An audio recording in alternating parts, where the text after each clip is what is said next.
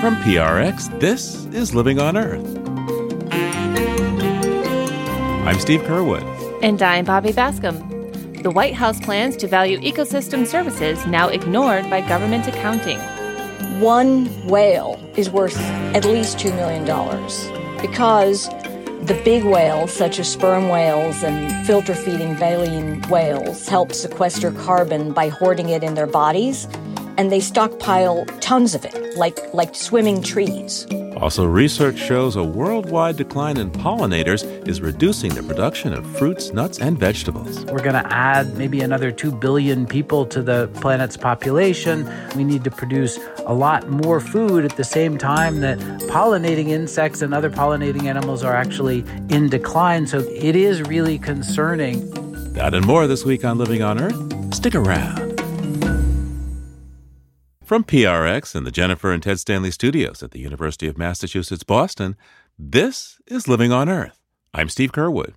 And I'm Bobby Bascom. The Biden administration is now working to account for natural capital and consider the value of services nature provides when making economic decisions.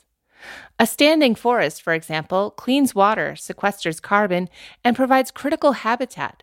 But often, the government doesn't put a dollar value on trees unless they're cut down and made into paper or lumber. The White House now has a working group that will factor in the monetary value of ecosystem services when looking at the costs and benefits of nature-based solutions to address climate change and infrastructure. Linda Bilmes teaches public policy and public finance at Harvard's Kennedy School of Government and is here to explain the new strategy. Linda, welcome back to Living on Earth. Thank you. Delighted to be back. So what exactly is being taken into account here? Can you give us a few examples?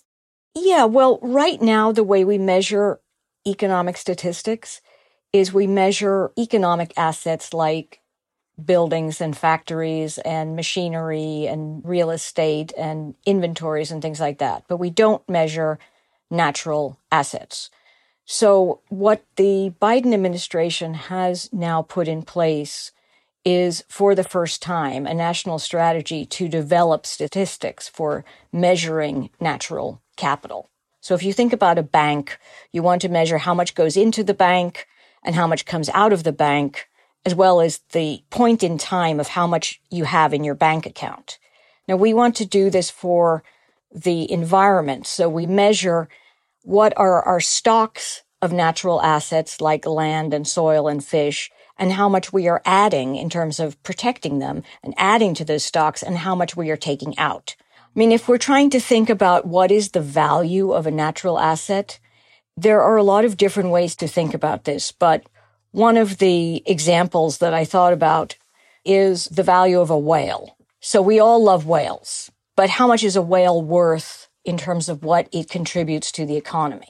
Well, in fact, one whale is worth at least $2 million.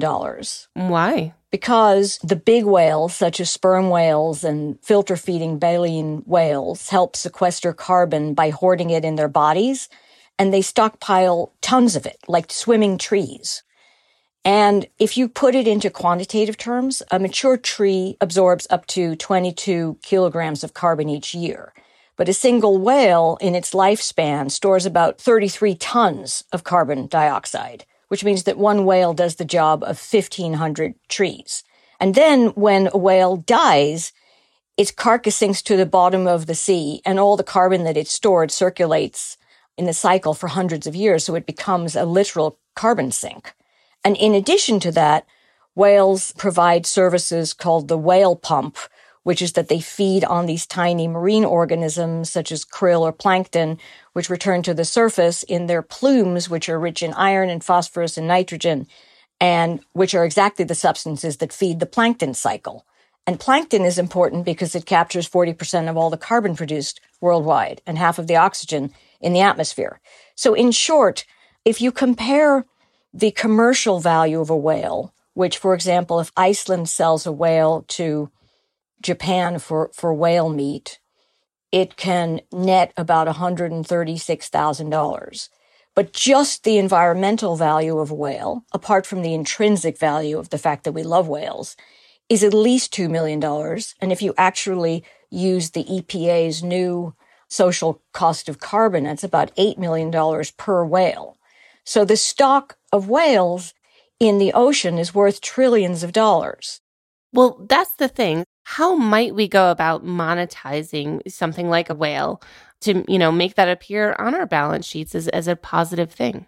So the Biden administration has put in place a national strategy to develop statistics for environmental economic decisions, which is like a 15-year plan involving 27 different government agencies to try and put in place a framework for doing exactly what you're talking about.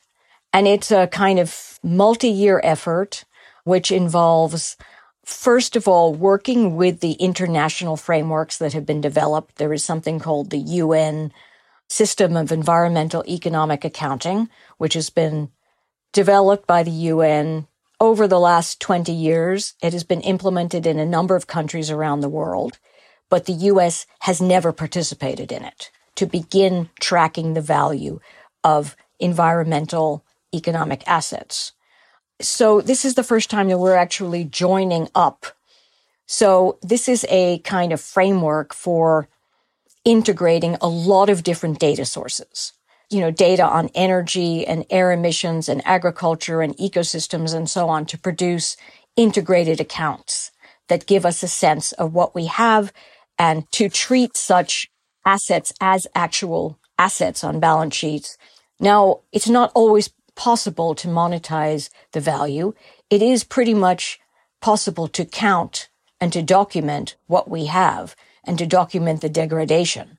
I think we are not even capable of understanding all of the interlinkages between assets and ecosystem services and value. We're also trying to create sort of pilot accounts. To some extent, we have to try different approaches and see how they work and test them out in different sectors. So there is an Office of Federal Statistician that is working with the IMF and other statistical organizations to develop 8 separate accounts: the land account, air emissions, environmental activities, marine, water, pollinators, forest, and urban green space, which will be like the first 8 kinds of accounts. So we start looking at what we have and what the natural capital accounts look like for those things. So just even heading in this direction and starting to do it is a big, big amount of progress for the United States. In your opinion, why is this a good strategy? Why do we need to put a dollar value on our natural resources? Natural assets like land and water and plants underpin the well-being of society. They underpin business. They underpin prosperity. And they underpin economic opportunity. And they help counteract the risks to the environment and risks to market that are caused by climate change and nature loss. So all of those things, I think, are long overdue in society. And we also need to bring together many different groups that don't typically work together. We have to bring together accountants and economists and scientists and geologists and engineers and many different types of people and types of professions, which are all in the government, but it's very difficult without a big government push to do this organically. So I think the government has got to lead this effort, which will give us a much, much better kind of toolkit with which to think about making wise environmental decisions and protecting biodiversity. Linda Bilmes is a Daniel Patrick Moynihan Senior Lecturer Chair in Public Policy and Public Finance at Harvard's John F. Kennedy School of Government. Linda, thanks so much for your time today. Thank you so much.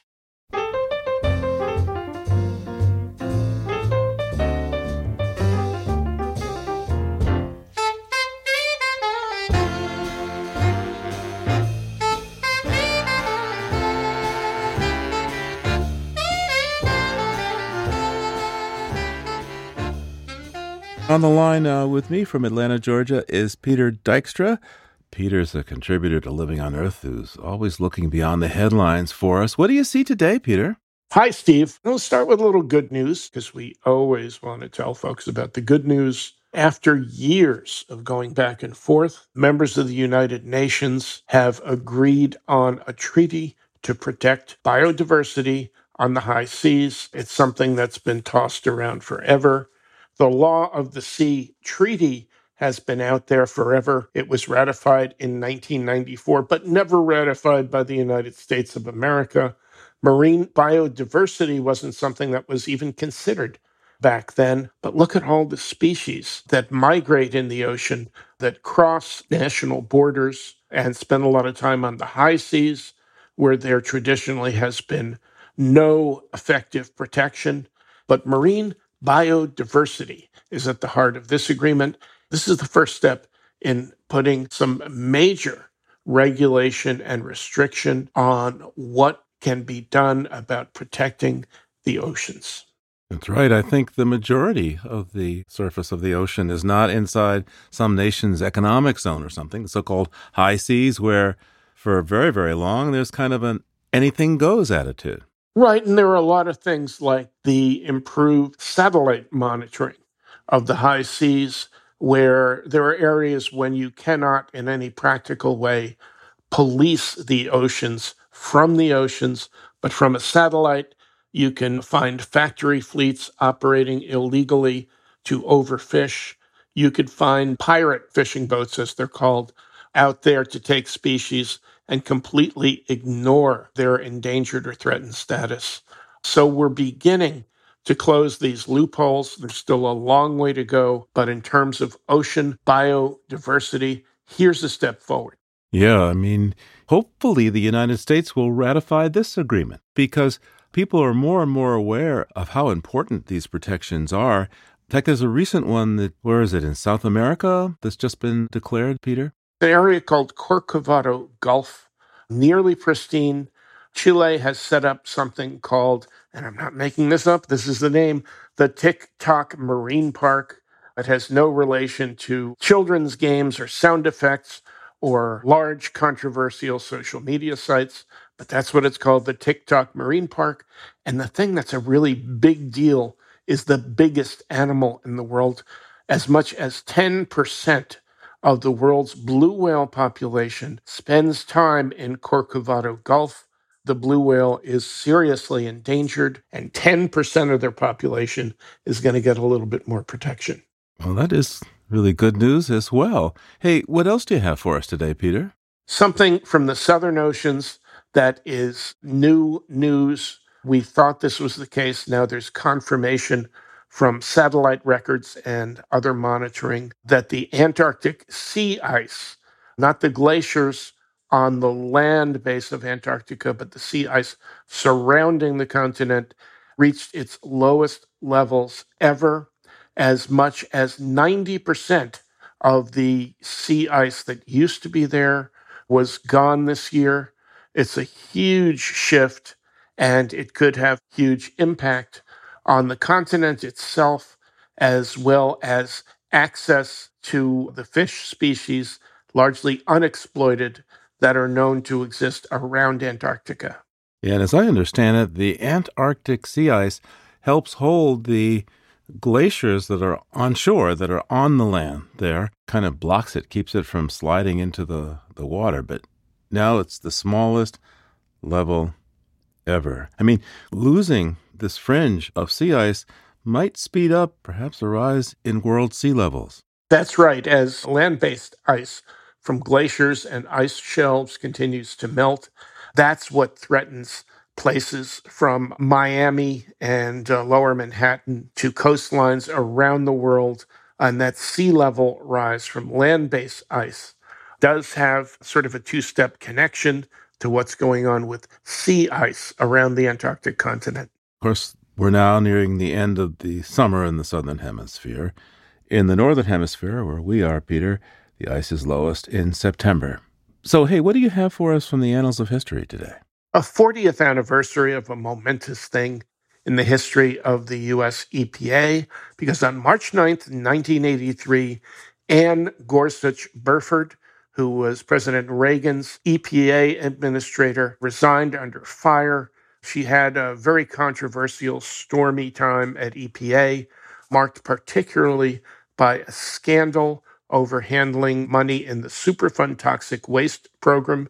Gorsuch Burford's number one assistant went to prison for it, and Gorsuch Burford avoided prison time, but left under, no pun intended, kind of a toxic cloud.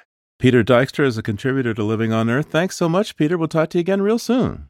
Okay, Steve, thanks a lot, and we'll talk to you soon. And there's more on these stories on the Living on Earth webpage. That's LOE.org.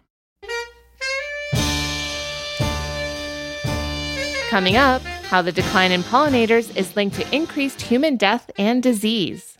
Keep listening to Living on Earth.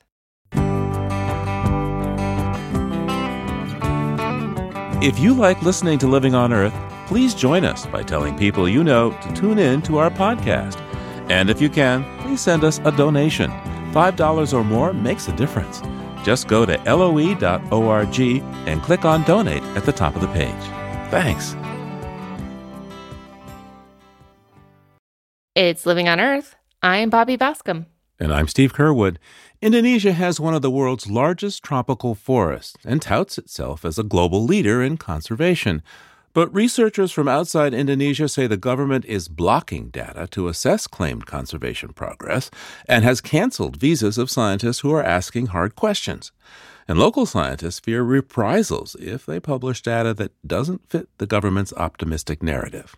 For more, I'm joined now by Fred Pearce, a veteran freelance environmental journalist based in London. Hi, Steve.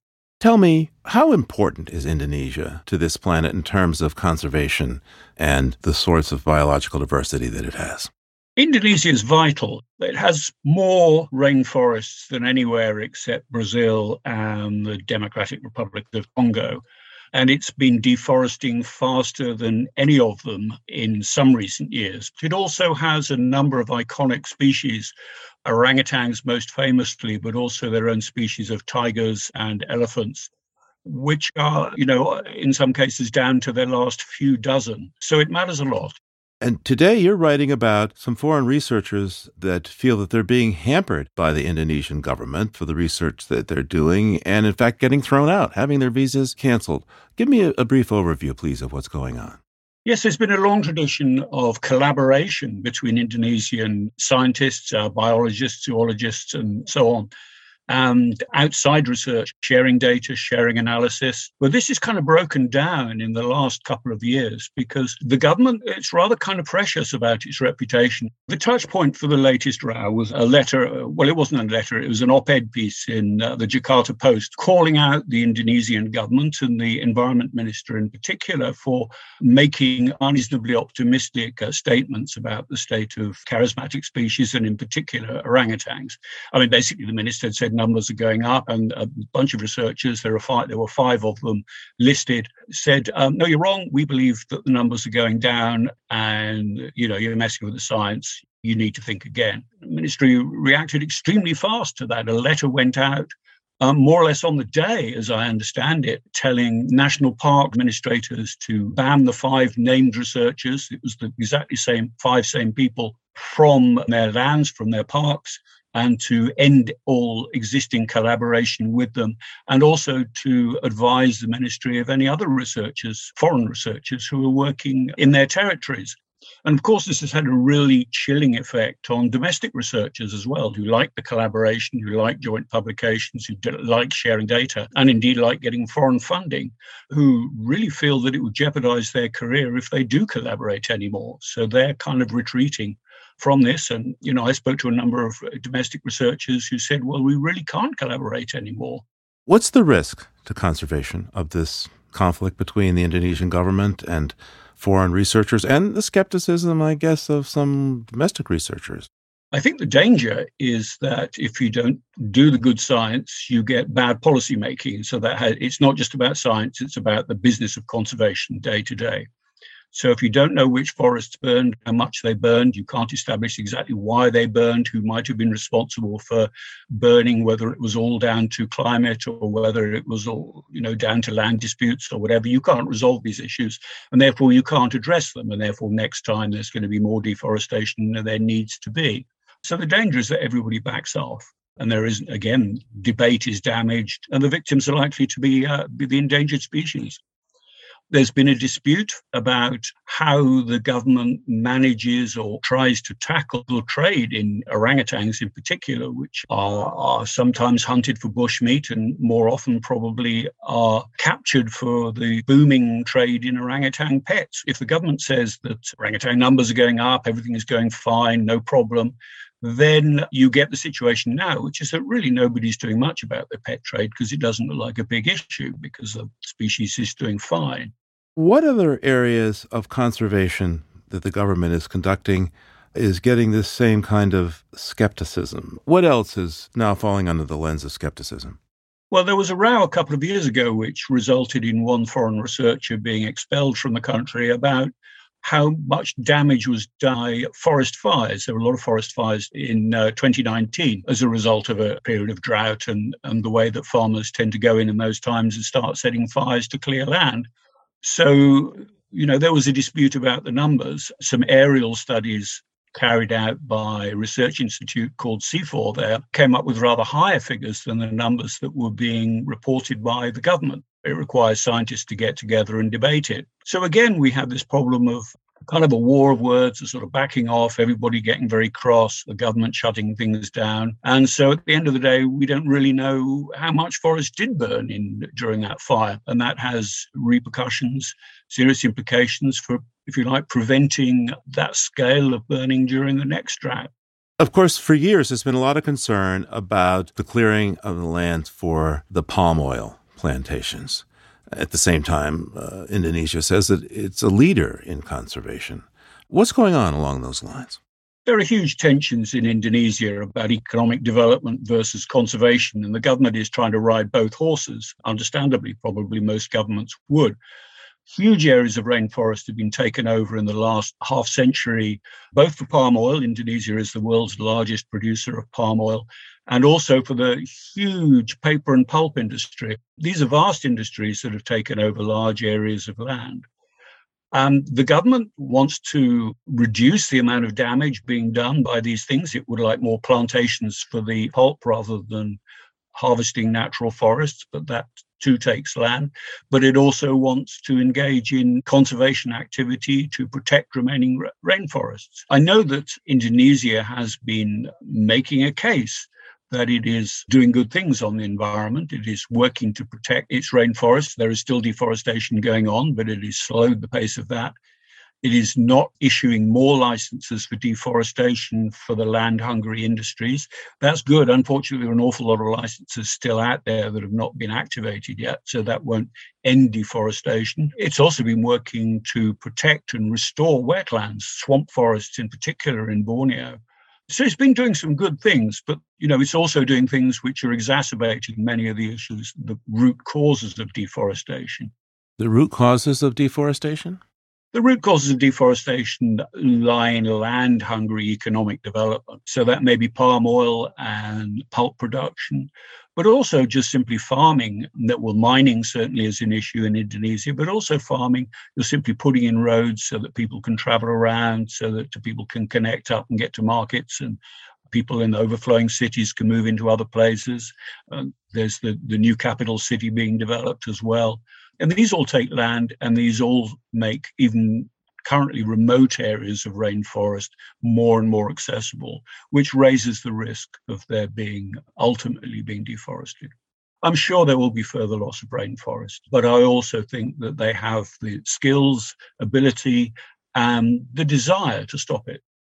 Veteran environmental journalist Fred Pearce's latest book is called A Trillion Trees. An article about the issue of what's going on in Indonesia was recently published by Yale E360. Fred, thanks so much for taking the time with us today. Thanks, Steve. I enjoyed it. We reached out to the Indonesian government for comment, but did not hear back in time for our broadcast.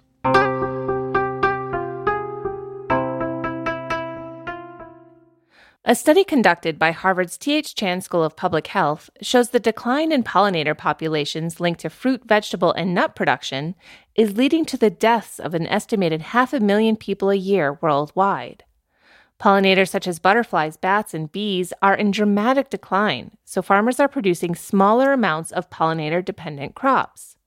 Fresh produce and nuts help keep us healthy and decrease the risk of diseases ranging from heart attacks and stroke to type 2 diabetes.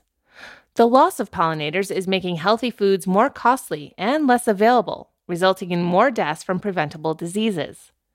The lead researcher of this study is Sam Myers, an expert on planetary health at Harvard's T.H. Chan School of Public Health. We found almost 500,000 people a year are dying, and the relationship is that we need pollinating animals to optimize the yields of what we call pollinator-dependent crops. And in particular, there are whole groups of foods in our diet, including fruits and vegetables and nuts, that are really important in protecting us from diseases like heart disease and stroke and some cancers and diabetes. And when we don't eat as many servings of those foods, we die in higher numbers as a result of those kinds of diseases. And so what we wanted to understand is, how is the lost production of those kinds of foods actually leading to higher mortality in people around the world from those types of diseases? And what exactly did you find? It was a little bit complicated because what we needed to do was actually string together the research from 4 different groups. And so we started with an understanding from our colleagues in pollinator ecology, who had built a whole network of experimental farms around the world on 4 different continents, over 300 farms, and had actually measured how much of the reduced production, what's called the yield gap, the gap between the best performing farms and the farms they were working on, how much of that gap was because there weren't enough wild pollinators to optimize the crop yields. And they have found consistently that about a quarter of the yield gap across the world is from not having enough wild pollinators present.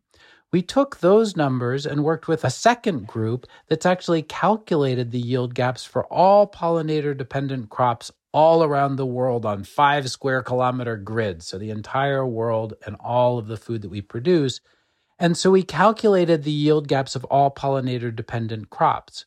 Then we asked, if those foods had been produced, how would they have entered the global food trade system, and how would it have changed the prices? And using what's called a bioeconometric model, which is called impact, we actually calculated how those foods would have moved through the food trade system and who would have purchased and consumed them.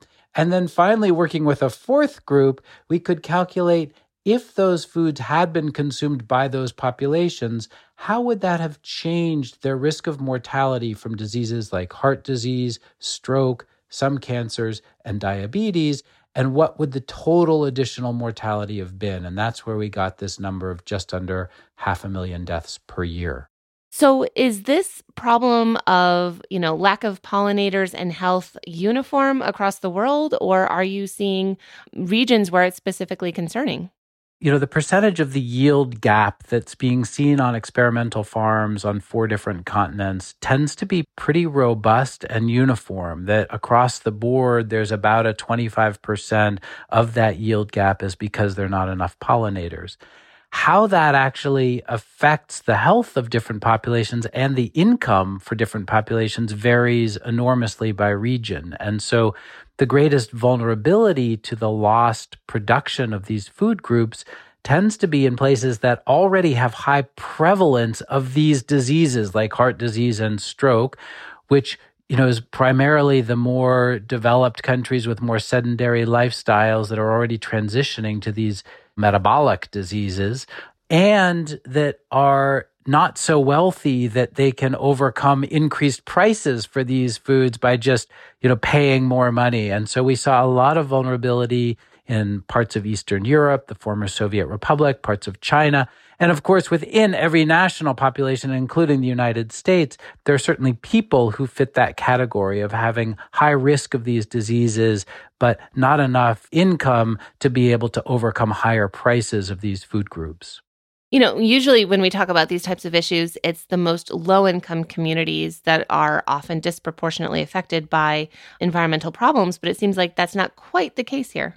No, and this is similar to a finding we had in a paper we wrote in The Lancet in 2015, where we saw a very similar sort of at-risk population that was sort of middle income because the diseases that are affected by not consuming pollinator-dependent crops are diseases like heart disease and stroke, which actually are less prevalent in the lowest income countries and more prevalent in these middle income countries. And so, yes, you're right. This sort of defies the usual pattern of the greatest vulnerability being among the very poorest populations in the world. And instead, we're finding vulnerable populations in wealthier countries.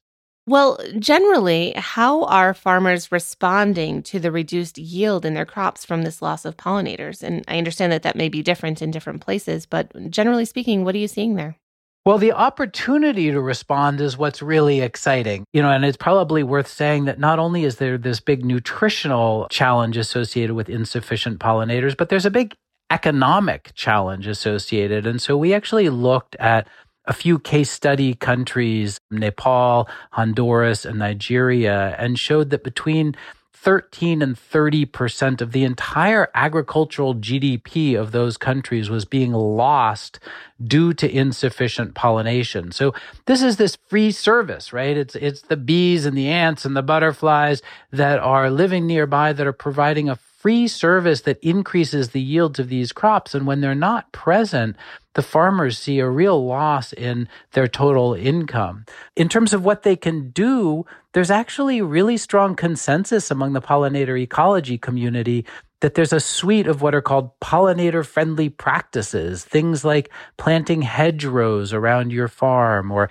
intercropping, other species between the crops that you're growing in a field, or reducing your use of pesticides, particularly neonicotinoid pesticides, which are really hard on insect pollinators, all of which have been shown to have a real positive impact on improving pollinator populations. And they've also been shown to pay for themselves. So even though you have to take a little bit of land for the hedgerows or for the intercropping, because you increase the yields on the remaining land, it actually pays for itself quite well. So from a policy standpoint, it would make all kinds of sense for countries to actually institute these pollinator-friendly practices as a way of bringing back these populations. Of course, it would also help the biodiversity crisis sort of writ large by providing habitat and forage for other animals that we're losing in high numbers. It seems, though, that farmers would need a lot of support to be able to implement those strategies versus, if you don't have that support and you're just a farmer, your yield has dropped, maybe you just need to clear more land. I wonder to what degree are farmers, just taking that approach because that's what they've done in the past when yields are low. Well, it's a great point. And I think they do need support, not so much financial support, because as I said, within 2 or 3 years, these practices tend to pay for themselves. They may need a little bit of support for the initial investment, but more than anything, they need sort of agricultural extension kinds of support to understand what the practices are and how to actually institute them. When we look sort of toward the future and we think about the fact that we're going to add maybe another 2 billion people to the planet's population, we need to produce a lot more food at the same time that pollinating insects and other pollinating animals are actually in decline. So the two trends are sort of going in the opposite direction. It is really concerning in terms of that trend. And if we think about, so how do we maintain adequate supply of things like fruits and vegetables and nuts? If we don't have pollinators, then our only opportunity is going to be what we call agricultural extensification, meaning we have to clear more land, which has more impact on biodiversity, use more agrochemicals, more water, more fossil fuel. And so the ecological impact of replacing pollinators with these other approaches is actually quite enormous. And that's what's so interesting to me is there's this sort of nexus of health effects, economic effects, and environmental effects, all of which point to the real importance of instituting these pollinator-friendly practices on farms around the world. Sam Myers is a principal research scientist at the Harvard T.H. Chan School of Public Health. Dr. Myers, thank you so much for your time today. It was great to be with you. Thank you.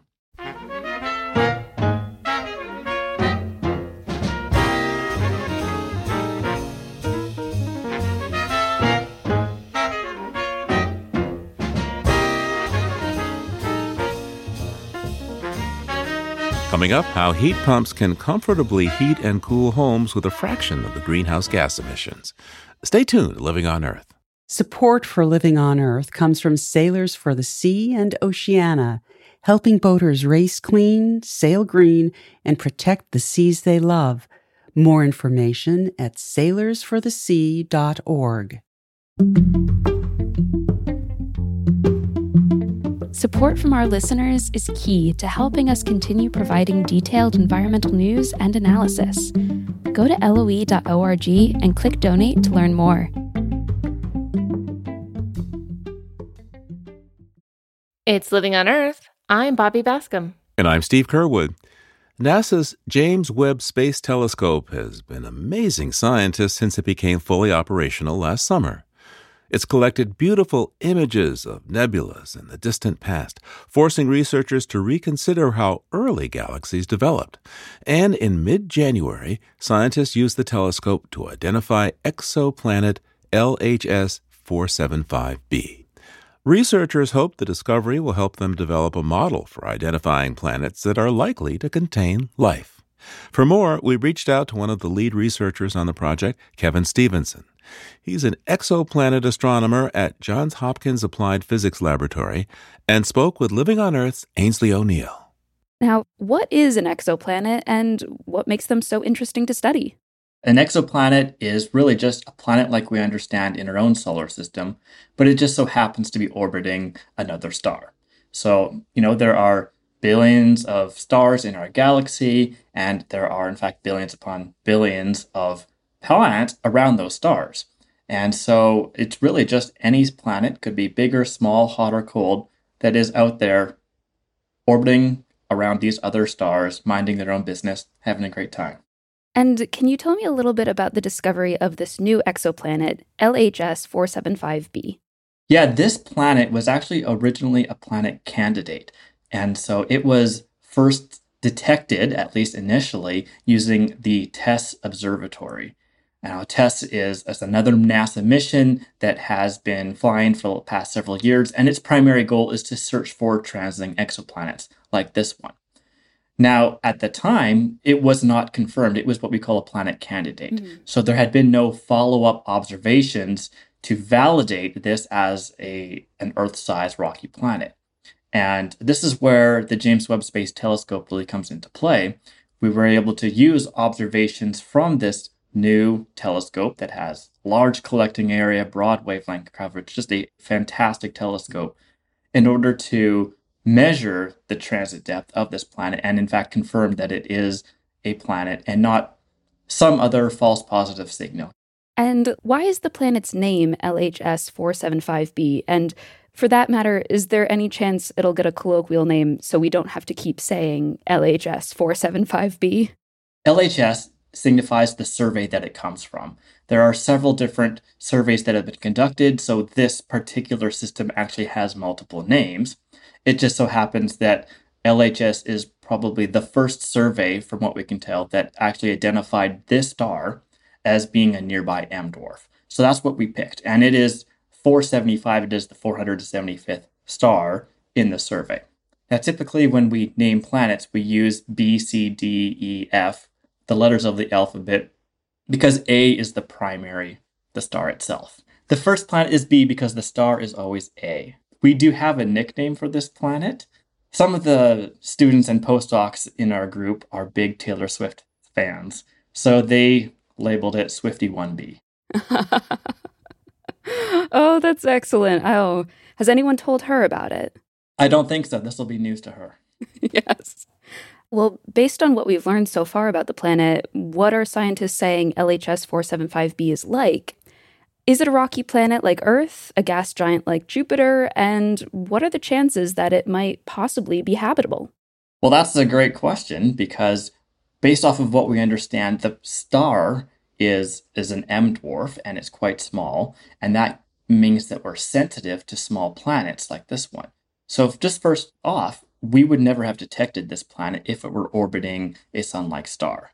And from what we can measure about the size of the signal, we can tell you that the planet is 0.99 times the size of the Earth. But that doesn't mean it's the same temperature, and that does not mean it's habitable.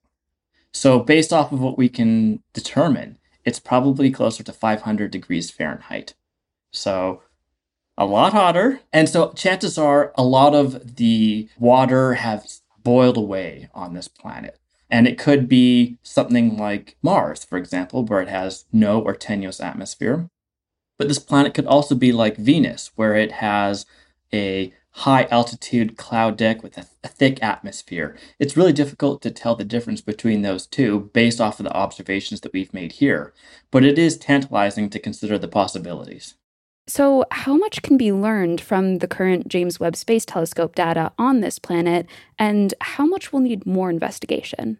Right now, we have 2 transit observations of LHS 475b. From that, we can place basic constraints on its atmospheric composition. We do know that the planet doesn't have a giant ball of hydrogen-helium atmosphere like Jupiter, Saturn, Uranus, Neptune. We also know that the planet probably doesn't have a pure methane atmosphere, or something similar to Titan. Now, things get a little bit more confusing when you start considering planets like Venus and Mars, both of which have carbon dioxide, CO2, as their main constituent in their atmosphere. But they're very, very different in terms of the atmospheric pressure. Venus has a lot of atmosphere, where Mars does not. And we can't really differentiate between those two scenarios just yet with the data. So we're looking to have follow-on observations. We're going to be getting a new transit observation in the summer of 2023.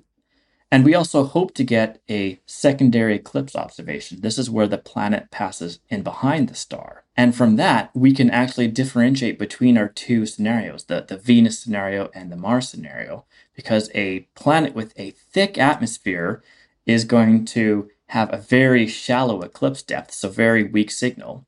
Whereas a planet like Mars that essentially has no atmosphere, it's going to have a very bright secondary eclipse measurement. So using these two observations, the transit and the eclipse, we're going to be able to learn a lot about this planet.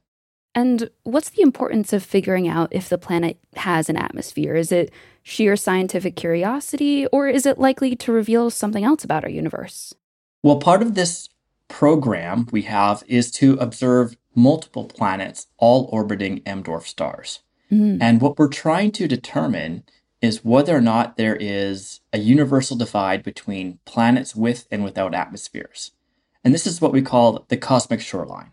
The idea is that we want to be able to predict which planets have atmospheres and which ones don't before investing a huge amount of telescope time into searching for signs of life. And the idea here is that if we can use basic information about the planet, and from that, if we can ascertain whether or not this planet has an atmosphere or not, then we can focus our observations in the future on only those planets that have atmospheres. So there is a long sort of process of trying to find life on other worlds. And it starts with answering the very basic question of which planets have atmospheres and which ones don't. So we're trying to start the first step towards the search for life. And this is the first planet in our program. Kevin Stevenson is an exoplanet astronomer at Johns Hopkins Applied Physics Laboratory. He spoke with Living on Earth's Ainsley O'Neill.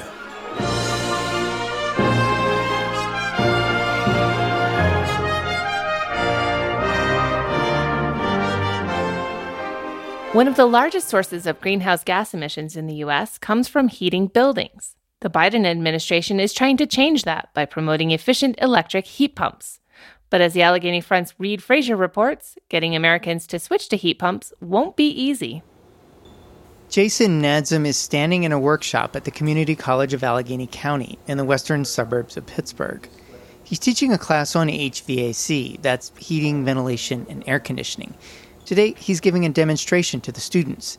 He flips on a heat pump, basically a machine that looks like an air conditioner. So you can hear how instead of this thing just firing on with a start cap and a contactor, potential relays, like a conventional motor would, this thing ramps up. So it's an inverter that is ramping up the frequency. Heat pumps have been around for years, but many now see them as crucial in the fight to slow global warming. To Nadzum, they're also a way to lower home heating bills. You look at the price of what home heating oil is right now, you're looking at $5 a gallon to fill a 1,000-gallon tank to get you through winter. That's a big pill to swallow. So that's where a heat pump would be beneficial.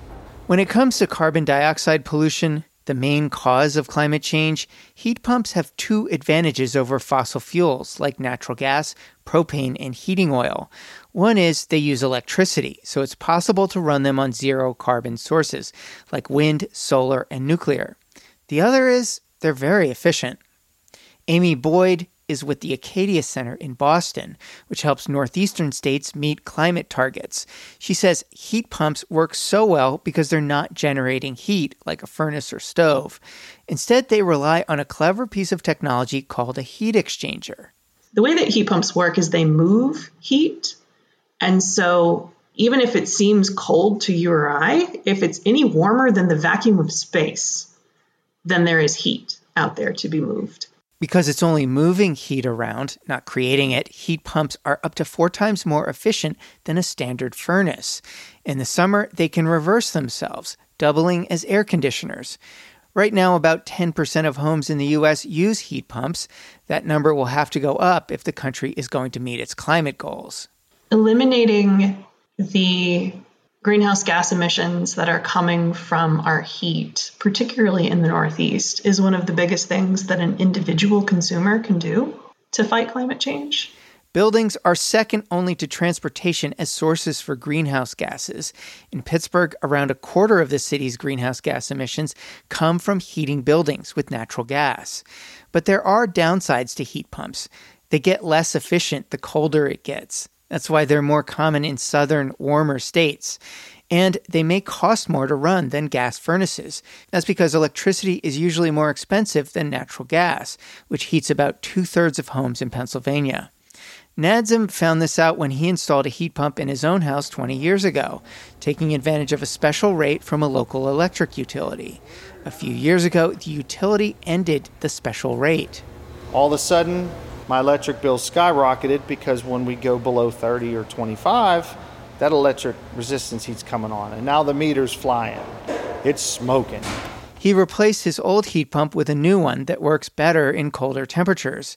As a result, his electric bill has gone down. It's a 1982 Cutlass Supreme versus a Prius. There's no comparison. But many contractors, especially in cold cities like Pittsburgh, are reluctant to recommend heat pumps to customers. In a basement in Pittsburgh's Belts Hoover neighborhood, Gino Autoviani cuts out a pane of sheet metal from a new gas furnace he's hooking up today. The customer's heat has been out for several days. So this is a 70,000 BTU natural gas furnace, cutting the return air in on the side. The woman that lives here called a few days ago. Her furnace, over 40 years old, had stopped working. Autoviani recommended the cheapest and simplest repair, a furnace replacement for around $6,000.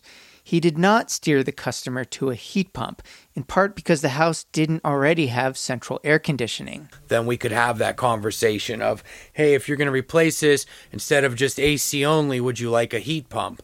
But we just needed to get her up and running. Adding an electric heat pump on top of the gas furnace would be one solution. That way the gas furnace could run only on the coldest days. But that would have cost $6,000 to $8,000 extra. Financing $6,000 versus financing $12,000 is kind of it's a big difference for people. And a lot of people, believe it or not, don't care about the furnace at all until it doesn't work. The Biden administration is trying to make heat pumps more affordable through a series of tax breaks. The Inflation Reduction Act, passed last year, includes extra incentives for low-income households to get heat pumps and other energy efficiency upgrades. But contractors are not always happy to install heat pumps. When he tried to find one that did, Brendan Slaughterback encountered resistance. The first one he talked to listed several reasons not to do it. Like, well, it's not really gonna work, and it's gonna be more expensive. And so I knew that was not true, just given, folks that I talked to who work on this every day. Slaughterback and his wife, Carissa, both work in the sustainability field. They eventually found a contractor that would install a heat pump. Their gas furnace remains in place to run when the weather gets really cold, like it did this Christmas.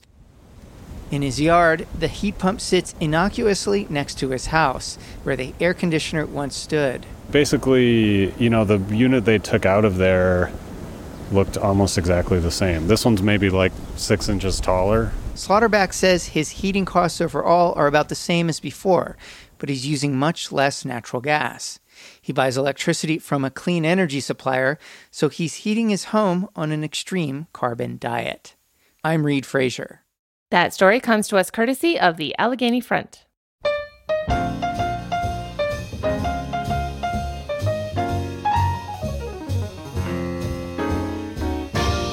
Next time on Living on Earth, you can hear a conversation with primatologist and activist Jane Goodall on her time studying chimps in Tanzania. Living on Earth is produced by the World Media Foundation. Our crew includes Fern Alling, Naomi Ehrenberg, Paloma Beltran, Iris Chen, Josh Kroom, Jenny Doring, Swayam Ganeja, Mark Kausch, Mark Seth Lender, Don Lyman, Justneil Mahal, Louis Mallison, Ainsley O'Neill, Sophia Pandelides, Jake Rigo, Elle Wilson, and Yolanda Omari. Tom Tiger engineered our show. Allison Lairstein composed our themes. You can hear us anytime at LOE.org, Apple Podcasts, and Google Podcasts, and like us please on our Facebook page, Living on Earth. We tweet from @LivingOnEarth and find us on Instagram @LivingOnEarthRadio. And you can write to us at comments@LOE.org. I'm Bobby Bascom. And I'm Steve Curwood. Thanks for listening. Funding for Living on Earth comes from you, our listeners, and from the University of Massachusetts Boston, in association with its School for the Environment, developing the next generation of environmental leaders, and from the Grantham Foundation for the Protection of the Environment, supporting strategic communications and collaboration in solving the world's most pressing environmental problems.